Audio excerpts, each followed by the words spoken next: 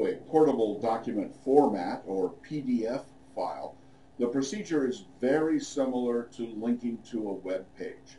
Here's the web page that I want to edit, and I'll click on the Edit button to do that.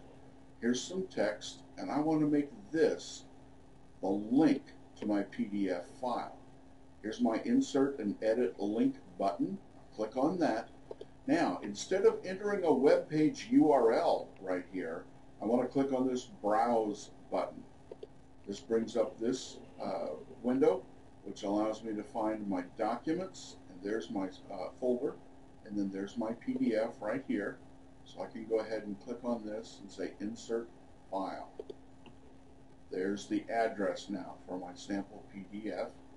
Target, I'll leave that unset. Title, of course, we want to put this in. Links to PDF file. And we'll leave the class unset. I'll just go ahead and click Insert here. And then I want to come down here to the bottom and click on Save. Now, here's my page. I'm going to get rid of that. This should link to a PDF file. Well, it carries the correct icon, so that's a good start. If I hover over it, it says it links to a PDF file. And if I click on it, this file is in the portable document format.